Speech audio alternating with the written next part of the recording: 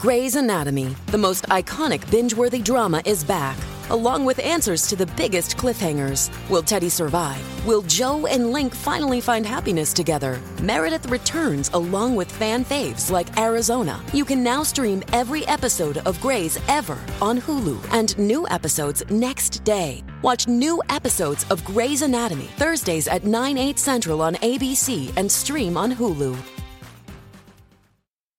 Today on episode 49 of Podcast Royal, Kate gets festive with a carol concert at Westminster Abbey. Christmas cards are out, and we hear from Princess Charlene as she continues her recovery.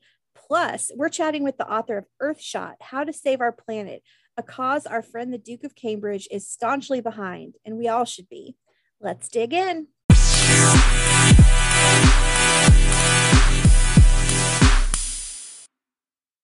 Welcome back to episode 49 of Podcast Royal. So close to that episode 50 landmark. How are you? I am giggly today for some reason. I think we're giggly today. A lack of sleep or something, but losing our minds over here is what's happening. I am doing great, and I am into two things this week that I will share with our listeners. So first of all, I am into a Princess Anne fashion moment. Do you know what I'm talking about? No. How did I miss this? So, we know Princess Anne is usually pretty conservative when it comes to dressing. And, she doesn't really make big fashion statements or take big fashion risks. So maybe that's why I noticed this outfit on her this week. But she went to the Royal Military Academy at Sandhurst, I think. She's usually in like all black or navy, like a suit or blazer kind of thing. But for this event, she stepped out in this green herringbone coat. She had on black leather gloves, this gold brooch. She had this like black handbag with a gold chain strap and this fur hat. And she looked really, really great. I loved the coat. It was like this nice green color in December. So super festive. And really, it just makes me wish we had more fashion moments from her. So I give her a big round of applause. I just wish we had more Anne moments, period. I mean, she is the hardest working royal, and that's not just me spewing conjecture. By number of engagements, she is consistently, usually year after year, with maybe sometimes Charles will get a win in there, but usually year after year, she is the hardest working royal by number of engagements taken on. And we barely talk about her on this show. She's just under the radar, just like Sophie. Anne and Sophie are working so hard. They're under the radar, doing the work, and we never talk about them. And we need more Anne content in our lives. Yeah, for sure. I mean, she is, head down in her work a lot of the time, and she's a pretty quiet royal for the most part. But yeah, I was really surprised to see her in that outfit, and I thought it looked really great. So I had to share that. Listeners, you can go check out the Royal Family Instagram account if you want to see that outfit.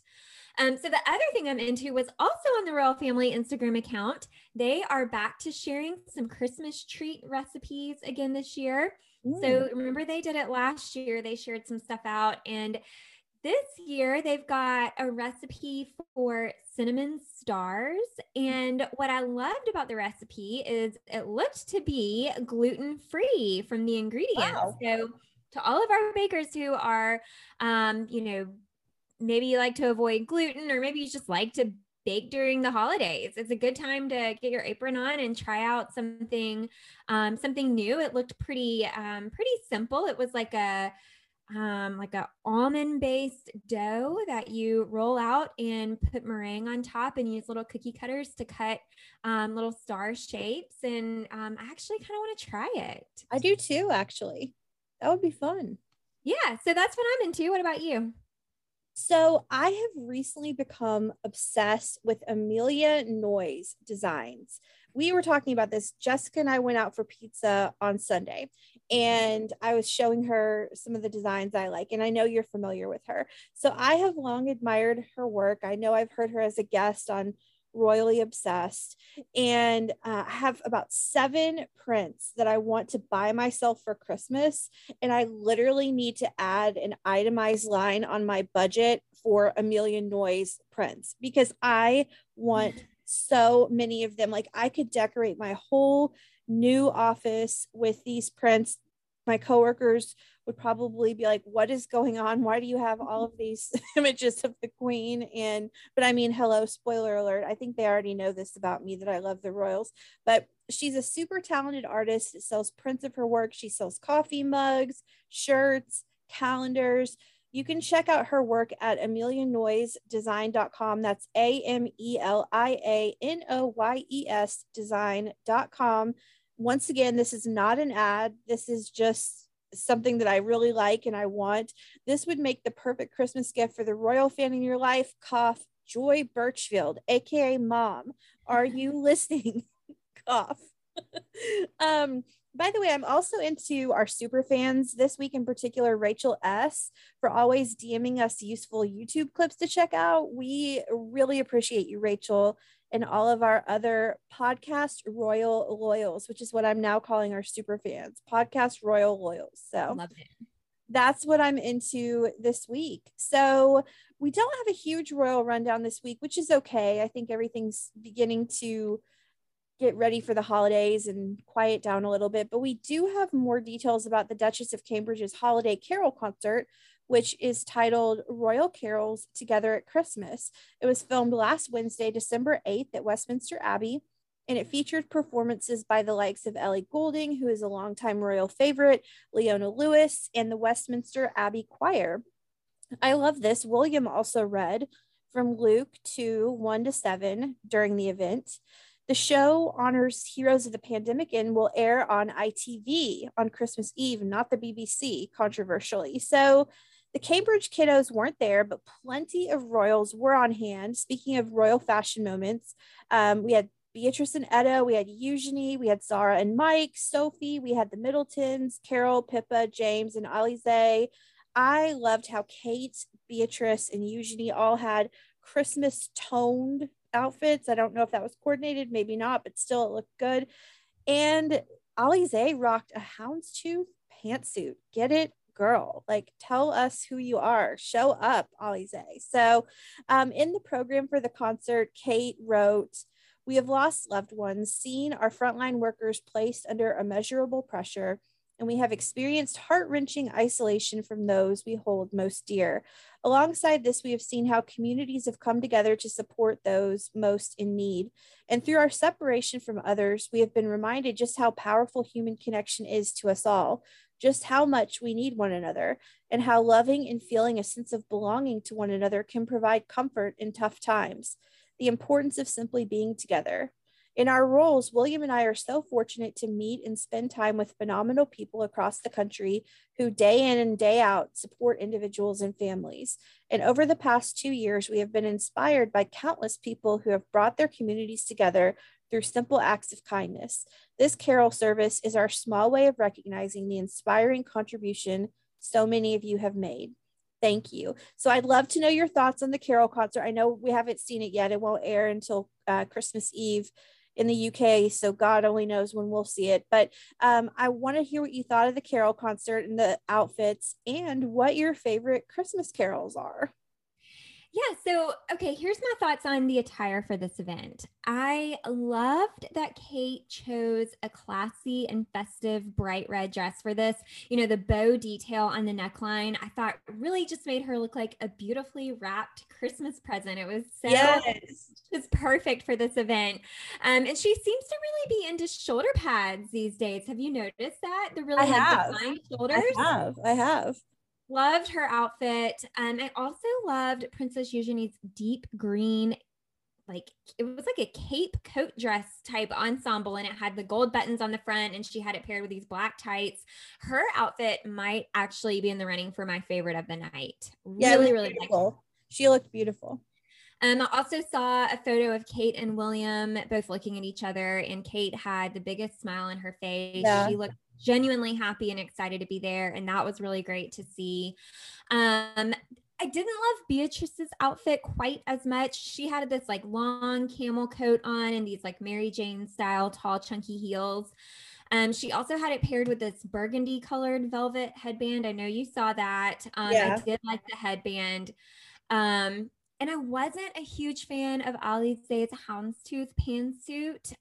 You know, it's a statement for sure. It's a statement. And, I'm a dress girl, so that's probably why it just didn't stand out to me as my favorite. But I was really, really glad to see the Middleton family there to support Kate. It was honestly really fun and exciting to take a look at everybody, right? Like, Yeah. it's like a little mini red carpet event, checking out all the outfits and digging around through all the photos. So yeah, I really loved the event, and I think about my favorite Christmas carol. I really don't know if I can narrow it down to just one. I truly love all of the classic Christmas hymns that you sing at church during this time of year. Mhm. So I mean, Silent Night, Away in a Manger, Oh Come Let Us Adore Him, Oh Holy Night, Oh Little Town of Bethlehem, The First Noel. I could keep going. It's so hard to choose one. Do you have a favorite?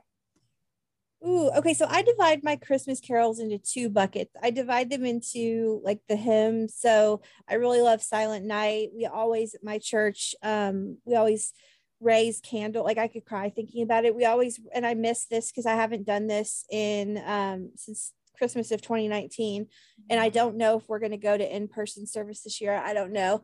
But we raise candles to Silent Night. And it's just like the older I get, the more these hymns aren't just about, they're just so much more meaningful now. And so Silent Night is a favorite. Oh Holy Night is a favorite. So that's my hymn bucket. And then we've got the like your Mariah Carey's All I Want for Christmas Is You, or rock. I really love Rocking Around the Christmas Tree. And gosh, what is the Sleigh Ride? Just hear those sleigh bells. That's one that I won't sing because I'll break everyone's eardrums. I really enjoy Please Come Home for Christmas by the Eagles. Yeah. Your favorite? I that's a good song. Oh gosh, I know a lot of people have their feelings on, like the Santa Baby, and I love those too. I love Santa Baby. Baby, It's Cold Outside. I mean, all of the fun. Wait, what do people say about Santa Baby?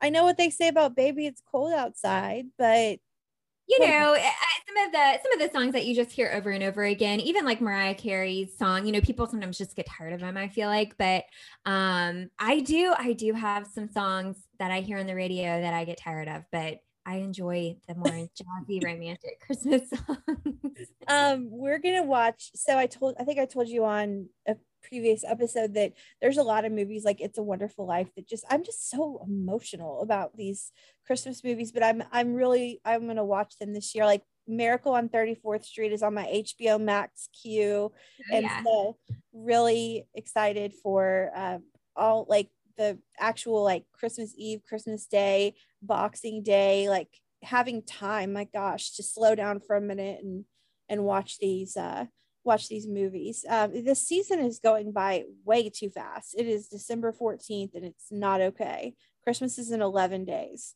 Wow. Unbelievable. So, okay, horrible pivot. Unless you've been living under a rock, you're aware that Ghislaine Maxwell, or is it Ghislaine? Ghislaine Maxwell, right, is on trial for her involvement with Jeffrey Epstein. During her trial, a photo of Epstein and Maxwell was shown, with the two taken in front of a log cabin on the Queen's Balmoral estate in Scotland. The photo is said to have been taken around 1999 when the two reportedly visited the estate with Andrew. Her Majesty has been photographed sitting in what seems to be the exact same location before. So this is all starting to hit way, way too close to home. Was wondering if you had any thoughts on this. We had a really interesting conversation at pizza about this. We don't have to go into that, but any thoughts on this photo that was shown? Yeah, you and I did catch up a little bit on the trial and kind of what's been going on there.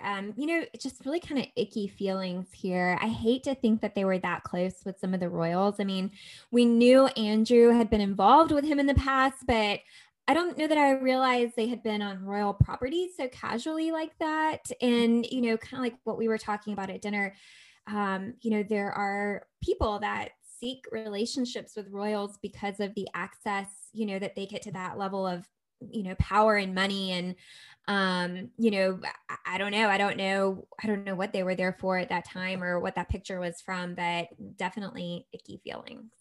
Yeah, it's just too close to home.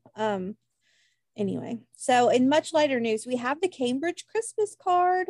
The photo features the family of five on a private vacation in Jordan. And on Instagram, the Cambridges wrote, delighted to share a new image of the family, which features on this year's Christmas card, and then a cute little Christmas tree emoji. We've mentioned this on the show before, but I feel like every single time we mention the country of Jordan, I'm going to say this, but just in case you weren't aware, Kate previously lived in Jordan from 1984 to 1986 when her father, Michael Middleton, worked for British Airways. What did you think of the photo? It was very casual. Like, we never see William's knees. Somebody made a point of that, and I loved it. Yeah, I loved it also. I thought it was a great photo. You know, everyone looked happy and sun-kissed. Kate was glowing. This has been mentioned already too, but her hair was absolutely beautiful. Oh yeah. Who looks like that on vacation? On vacation, I'm struggling to get my hair brushed, and there's Kate. Well, I loved her dress and the color coordination going on with the rest of the family. You know, they always have this way of looking so put together, but very effortlessly at the same time. You know, it was really casual with the shorts and the polo shirts rather than, you know, more dressy attire you might imagine royals would wear in a photo they're going to send out to everyone. But it was still very much planned out. And it made me think, you know, this weekend I was kind of wondering about it, how much Kate maybe likes to be involved in that process, or how much she prefers to rely on someone else help her put those things together. I mean, obviously with her schedule, there's no way she has time to plan those outfits on her own. So I'm sure she has help, but I wonder to what degree she likes to be involved in that sort of outfit planning for her kids. I have a feeling just because she's so hands-on, you know, I feel like she's got her hands in it, but like you said, she is so busy, especially now, and only getting busier. But can we just talk about how grown Charlotte looks? Oh my gosh. Okay. Did you not love just like those natural, almost blonde highlights in her brown hair? I mean, I know. I've never seen someone in my entire life get blonde highlights like that naturally, like just from the sun. I mean, that's incredible. And then and then in the wintertime, she'll go dark, like go back to brown. It's unbelievable. It's beautiful. Yeah, it was a really great photo. I loved it. Well, meanwhile, Charles and Camilla chose quite an unusual photo for their Christmas card, although I guess it is quite representative of the pandemic. In the photo, Charles appears to be helping Camilla put her face mask on at Royal Ascot last June. It's kind of an awkward photo, in my opinion, but what did you think? Okay, so this one I was not a fan of. No surprise there, I'm sure. So I think I get what they were trying to do here. You know, I think they were trying to go with a photo that captured the overall feeling of 2021 and do it in a funny way that kind of made people chuckle. You know, but honestly, to me, it just looked more awkward than funny. And that's saying something because it's coming from someone who actually thinks awkward is usually pretty funny. But it looked more like a throwaway pic to me. You know, sometimes you have these like kind of accidental candid shots that actually turn out really good, but I just don't think this is one of those.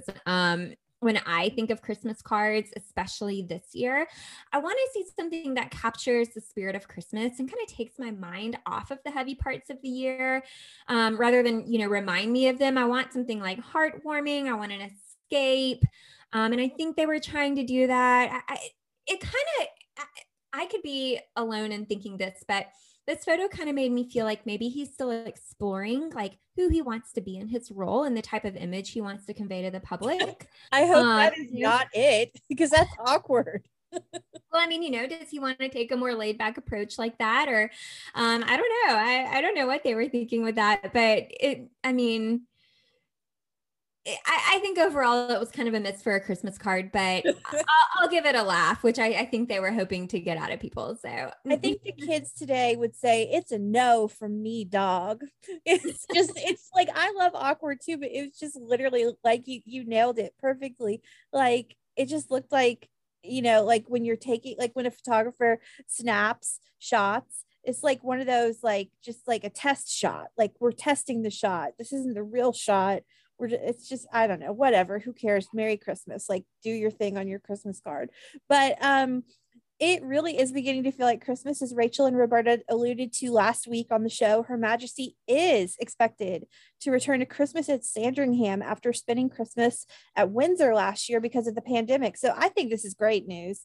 Additionally, the Queen's traditional pre-Christmas lunch for the royal family is expected to happen, though probably at Windsor rather than at its usual location of Buckingham Palace. So yay! Does this put you even more in the spirit?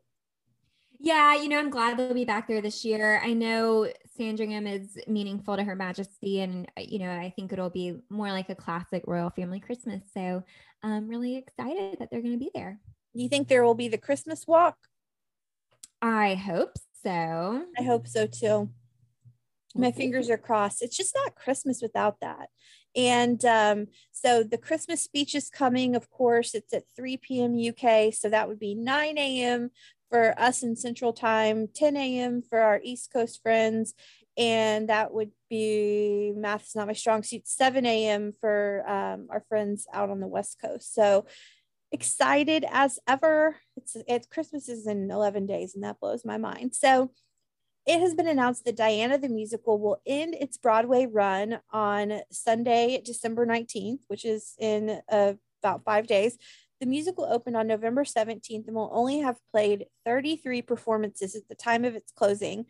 And in my estimation, there are two reasons for this. Number one, why go to the theater when you can get it on Netflix, especially in a still going on pandemic? And number two, in my non-expert Broadway opinion, it's not fantastic. I don't think you've seen it yet unless you're going to surprise me. So any thoughts on this closing after 33 performances? Yeah, I do think that you have this kind of like weird dance if you have something on Netflix, like, how do you do that and not miss ticket sales to, your show. But yeah, I didn't really get into this one, and I'm guessing that you're right. Nobody else really got into it either. Pretty bad. With so much Diana content this year, some things are just gonna miss the mark. And I guess it's one of them. Do you know what I'm excited for a lot of things in 2022, but we've talked on the show about that Elle article that I really liked. Is this the peak of the Diana cinematic universe? And the author or the writer of that piece, Lauren Puckett Pope, is coming on the show. I'm so excited to talk to her about that piece, because is there ever too much Diana content? We're going to talk to the expert about that. So wrapping up the royal rundown, we have a birthday in the family this week. James Viscount Severn turns 14 on December 17th. James is the son of Edward and Sophie, brother of Louise, and is currently 15th in line to the throne. So happy birthday, James, from Podcast Royal. And by the way, when you're done watching And Just Like That on HBO Max, everyone, check out the 6-part CNN docuseries The Windsors Inside the Royal Dynasty. It is narrated by Rosamund Pike and is a great look at our favorite family from the succession in 1936 to the present. Highly recommend. I saw it when it came out originally in 2020, but I'm rewatching it and I'm on episode 4 and it's really good. So I believe you have my HBO Max password now, so you'll have to add that to your list after And Just Like That, which is mixed reviews from me, but that's another podcast for another day. So segment 2, royals around the world. We're going to move to Monaco for a moment. So Prince Jacques and Princess Gabriella turned 7 last Friday, and to mark the occasion, their mom, Princess Charlene, took to Instagram writing, "Happy birthday, my babies. Thank you, God, for blessing me with such wonderful children. I'm truly blessed. Love, Mom." And then a heart emoji. So Charlene, of course, continues her recovery outside of Monaco, and good news, Prince Albert revealed that he hopes to have a visit with Charlene and the kids by the end of the year, telling people it's what we most hope for, but there's no definite date at this time. So any thoughts on this? Well, yeah, I mean, I certainly hope they are able to get together, around Christmas. I would have expected, that they would be able to plan something like that. So really hope for their family's sake, and especially the kids, that they'll be able to connect with their mom soon. Absolutely. It's just good to hear from her, I mean, we hope she's getting the care that she most definitely deserves. So anything else for the good of the order before we chat with our special guest? I don't think so. Kind of light little royal rundown this week. Next week, super excited for our episode next week.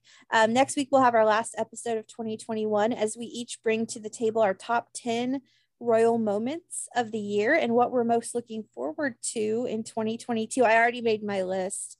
Now I just have to come up with the bullet points as to why for each one. I'll be excited to see kind of, how we align and, where we are on our.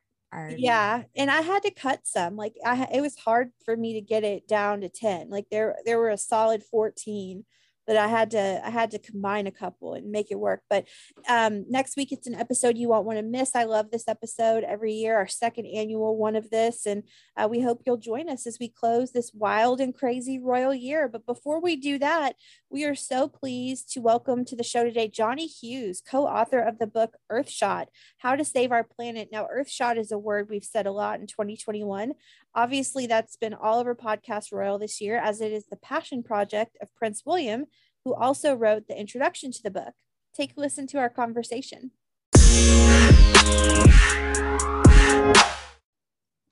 We have spoken so much about Earthshot on our show, and we're thrilled today to have Johnny Hughes, co-author of the book Earthshot, How to Save Our Planet, which is out as of November 16th and features a foreword by Prince William. Welcome to the show, Johnny. We are so happy to have you. Thanks very much for having me. Prince William spoke in the introduction of how the Earthshot Prize was born in September 2018 in Namibia. It is now, as he writes, the most ambitious environmental prize in history, and how he wants to bottle that innovation and community spirit and mass produce it globally. So, Johnny, how did you get involved in Earthshot, and how did you get the idea to write this very important book?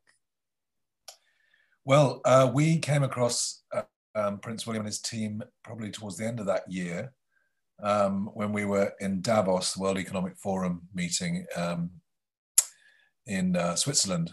And we were there promoting the Our Planet series, which is on Netflix, and also a film with David Attenborough, who you may know. Uh-huh. And we just got in conversation really with Prince William and his team. And we were thinking very similar things, that in our great and urgent effort to save the planet, we need to start telling a new story, which is a more positive one, and one in which becoming sustainable is an aspirational thing, and the future we can build together is kind of win-win for everyone, rather than the story to date has been about sustainability being more of a sacrifice, I suppose. And so we aligned very much. And I mean, I'm involved with production of television and books as well. And so we started working with them then. And actually, myself and my partner, my business partner, Colin Butfield, we're kind of signed up now for the 10 years of the Earthshot Prize to produce the television that goes alongside it. So very privileged to be involved. Absolutely. Scientists say we are entering the most consequential decade in history, and we need to act to restore the planet by 2030, or the damage could be irreversible. We'll all be impacted by climate change at some point, but can you tell us who could be impacted the most?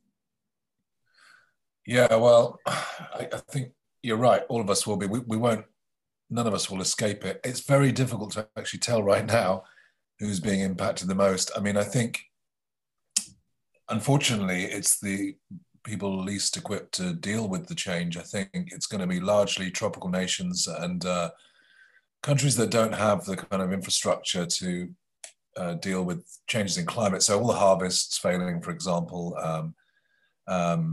rainfall changing. They're talking about big changes to the monsoon system, for example, which is responsible for feeding a huge number of people in Asia and in Africa.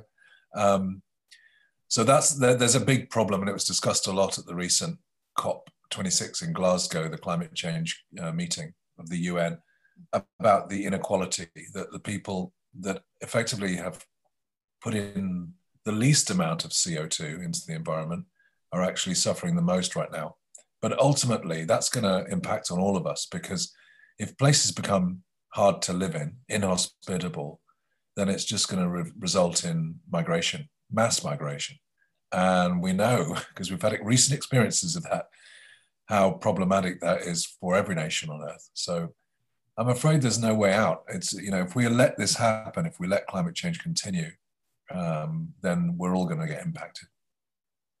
Well, I just want to take a moment to say thank you for you and Colin's work on this. And we really appreciate that William and Charles and Harry and so many members of the royal family are passionate about this. And it's so important. And so just thank you for this book and thank you for this work. And so I am not much of a math person, but if Earthshot were an equation, it would be urgency plus optimism equals action. So what kind of actions is Earthshot taking to better our planet? It's action everywhere, really. So what we try and put across in the book, and especially in the part 3 of the book, is how every one of us can make a positive change. So we can do it at an individual level by, let's say, changing our diet a little bit, having more plant-based diet, for example. That's just an example. Or we can do it at the family level. So we could perhaps change our energy provider so that we're just using renewables. Or we can do it at the community level. Perhaps go and do beach cleans if you're nearby the sea, or change perhaps the provision of recycling in the local neighborhood. But the Earthshot Prize itself, it encapsulates all of that kind of change and encourages it all, but it also promotes innovators out there who've come up with ideas that perhaps are scalable and of universal interest so that they could be rolled out right across the planet and make really substantial material change to our chances of becoming sustainable on Earth. So you just talked a little bit about some of the things people can do to promote a safer planet, but what kind of other actions do you suggest we might be able to do in our daily lives to just promote, keeping the planet a healthy place? Okay, well, I think there's 3 F's. There's fuel, as in fossil fuel, there's food, and then there's finance. And I think most of your listeners will probably be able to make some changes fairly easily that will have big positive impacts on it will reduce their carbon emissions as a person, as an individual. It will reduce the amount of biodiversity loss that you are in some indirect way responsible for. So in terms of fuel, the easiest thing you can do is look for a renewable tariff from your energy provider. And if they don't provide one, then move to a one that does. And those are very common now in most of the world. Obviously, there's a lot of conversation about changing your car from diesel or gas to electric. Now, that's not ideal for everyone, of course, depending on where you live. But that's an option for some people in urban areas, I'd have thought. When it comes to food, the general suggestion is moving towards more of a plant-based diet. That doesn't mean you have to abandon meat, but try to reduce it. We've got into the habit, all of us, of expecting almost to eat meat 3 times a day. Well, you talk to your grandparents, that never happened back then because meat was really expensive. Yeah. And, they were satisfied and healthy, by the way, with having far less meat during the week. Bit of a roast maybe at the weekend, or some sort of meat at the weekend, and perhaps some hams or cured meats or something during the week, a bit of cheese. So just reduce that. I've done it myself, and it's much less painful than you might imagine before you start. And then beyond that, if you're talking about finance, which people very rarely think about, all of us have got our money somewhere. And the 2 places that are particularly impactful are where you bank and where you have your pension. And banks, well, unfortunately right now, there aren't many banks that aren't heavily invested in the sort of system that's messing up the planet. But there are ethical banks out there, and it's increasing as well. And it's hard to move a bank. I grant you that's a tricky thing to do. But it's something that you could certainly ask about at your own bank. And then pensions is much easier to switch. And in fact, most pension firms will have an ethical pension these days. And that's a pension that doesn't invest in things that damage the environment, doesn't invest in arms, it doesn't invest in just the negative stuff out there. And whereas they used to be quite rare and also didn't necessarily guarantee you the returns that you might have wanted from a pension, that's not the case anymore. And you've got to ask yourself, what is that pension all about? It's about you putting aside money for a future. If that money is going to invest in dismantling that future, it kind of sounds a bit crazy. So you usually have to go on a website and click a box to change from a regular pension to an ethical pension. And that would change, if everyone did that, that would change 25% of the shares on Earth. And you can better believe that the markets would respond to that. You're blowing my mind. Before you, I didn't know that was a possibility. And I hope our listeners take all of that to heart, because while we individually can't do everything, we can all do something to help our planet. And so I really appreciated that Earthshot has 5 great underpinning goals that, if they're met, give us a chance of a stable and thriving future, the book says. So those 5 goals, listeners, are protect and restore nature, clean our air, revive our oceans, build a waste-free world, and fix our climate. So, Johnny, how did you come up with these 5 goals? Yeah, they're all quite big to-do items, aren't they, on the list? They're quite ambitious. I'm like, okay, no big deal. Fix our climate. Check. I mean, that's not going to happen tomorrow. But how did you come up with those goals? Well, what was important, I think, is once people start engaging in the crisis, which is the right word for it, that we're in, it can get paralyzing if you suddenly look around and think, well, what do I do first? Or how can I help? Or how can I make any difference? Because there are so many problems that you could sum up out there. There's a huge long list. So it was important for us to simplify it. And we conduct a lot of work with a bank of experts, planetary scientists, and people from high up in NGOs, with just seeking the advice on how best to compartmentalize the planetary problems. And those 5 things, they are big, as you say, but they feel like missions that we can engage with and get behind. And what I really like about them is that you can apply those 5 big goals to anything, the entire human race. You can apply it to a school, and they could do things to try and help get to those goals, to your individual life, to your workplace, maybe to the local, state government. So any kind of scale of organization can organize itself around those 5 great ambitions. And of course, I don't know whether you must recognize this, but the reason it's called an Earthshot is because we're trying to emulate your great leaders, Kennedy in the past with his moonshot, which I love that. The reason it was it's such a great term, and it was such a captivating idea at the time, back when he talked about it in the early 60s, was it was so ambitious. He said by the end of the decade we'll do that, which was a crazy demand, really. But the craziness of that, the size of that ambition, was what captivated people, and it required everyone to come together, to all play their part to do something. And sure enough, there was a man on the moon before the end of the decade. So it was achieved. And I think that's really what Prince William was hoping would pass on to the term Earthshot as well. No, that is certainly not lost on me. And it's a double entendre for me, because I get the moonshot connection and I love that, but it's also, we still have a shot at this Earth thing that we love. If we all play our part, we've got a shot to make it right. So I see it as both ways, but I love that connection. As a lover of history, especially, I love President Kennedy and his work. I think that's beautiful.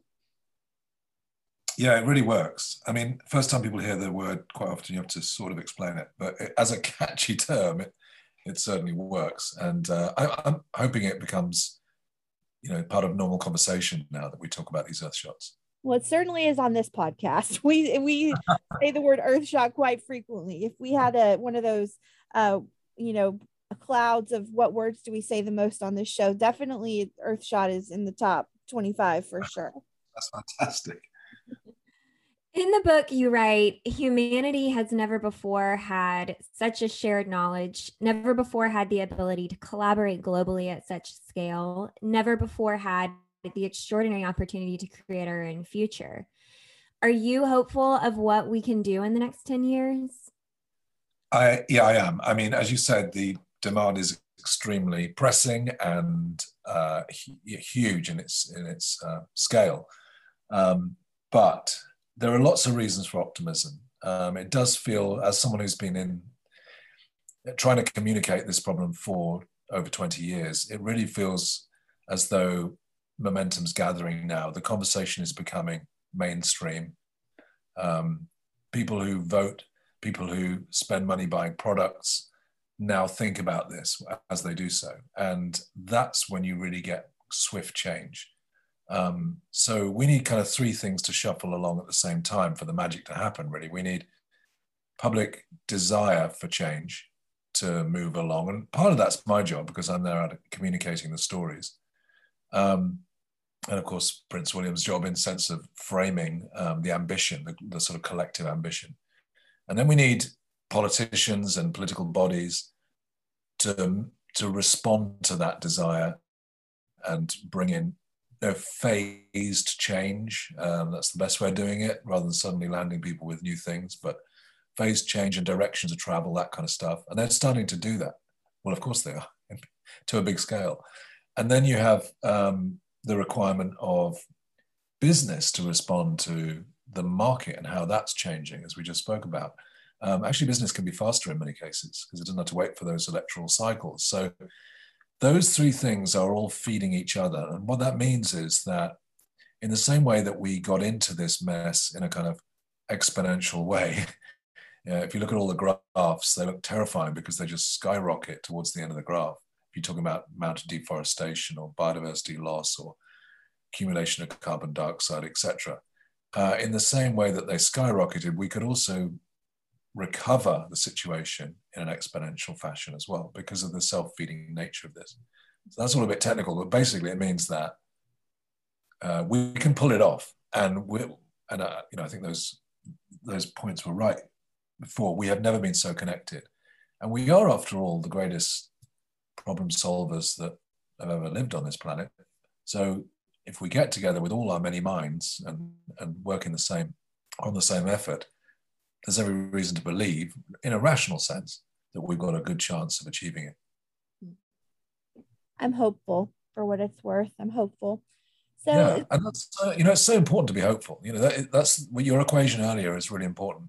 Christiana Figueres, who's one of the Prize Council members working with William, she says it's our obligation to be optimistic. Yeah. Because if we're not, we'll be paralyzed. We won't be able to act. So, yeah, we all have to be hopeful on purpose because it gives us the energy we need to get it done. Yeah, and this is possible, and it must be done, but it is possible, and there is something all of us, as I think you've outlined really brilliantly on this in this past conversation, past 20 minutes. It's something we all can do. We can all take part in this and do our part. And, appropriately, as we wrap up our time with you, I want to point out this quote from the book. You write, "So seize the moment, whoever you are and wherever you are. It's time to stop thinking about saving the world in terms of what we sacrifice, but instead to think about what we can gain." So true. So true. So is that what you hope readers take away from reading Earthshot, Johnny? I do. I think part of the story now is that the world that we have to build, we are committed to building this sustainable world. I sometimes say there's no alternative to a sustainable future because it literally is, if you think about it. One of the great things about this story is that the sustainable world that we have to build is aspirational. It's win-win. It's not as if it's a worse place. I think originally, back in the 80s, 90s maybe, when we were talking about environmentalism, people thought about having to give up so much and having to go back, to the caves or whatever. That's not the case now. We're talking about moving to a new phase where we're in balance with the planet because we understand ourselves and the planet so well But the win-wins are amazing. You know, when you bring in renewable energy, it's cheaper. It's easier to get hold of in remote places. It's more democratic, so people around the world can grab hold of it. They don't require someone to dig up some fossil fuel somewhere else because they don't have any resources themselves. When you switch your diet, you actually get healthier. It's cheaper again to make that kind of food. And so we keep finding win-wins in that future that we have to build. And that just makes it more attractive. Absolutely. Well, we certainly have a beautiful planet, and it is so important to take care of it. Listeners, Earthshot, How to Save Our Planet is out now. And thank you so much again, Johnny, for being here today. This has been a really great chat. My pleasure. Thank you. That was a really enjoyable conversation, and I'm really glad we got to chat with him. Yeah, definitely. I'm glad we were able to get that interview in for our listeners, and hope everyone enjoyed it. Yes. Well, don't forget to tune in next week for our top royal moments of 2021. We had a lot of fun with that last year. So I really can't wait to see how many we have in common, because there's a lot to unpack this year. And this is the first full year. Like, we started the show in November of last year, so we barely had been covering this when we did that episode, and we've been covering the family every week of this entire year. So it'll be a very interesting episode. So, and it's our 50th episode, so pop the champagne for that. So anything else before we say goodbye? I don't think so. I hope, everyone is enjoying the Christmas season. I feel like we had a super festive episode this week. So just looking forward to connecting next week and sharing our list. Absolutely. Well, as ever, listeners, don't forget to follow us on Instagram at Podcast Royal, where I did post twice this week. Thank you very much. It's pathetic. I need to do it a lot more. Email us at hellopodcastroyal@gmail.com. Follow, rate, review our podcast. It makes such a difference. I can't hammer that home enough. Thank you so much for being here. Episode 49 in the books. We're getting close to the holidays, everybody. We will talk to you next week. Bye. Bye.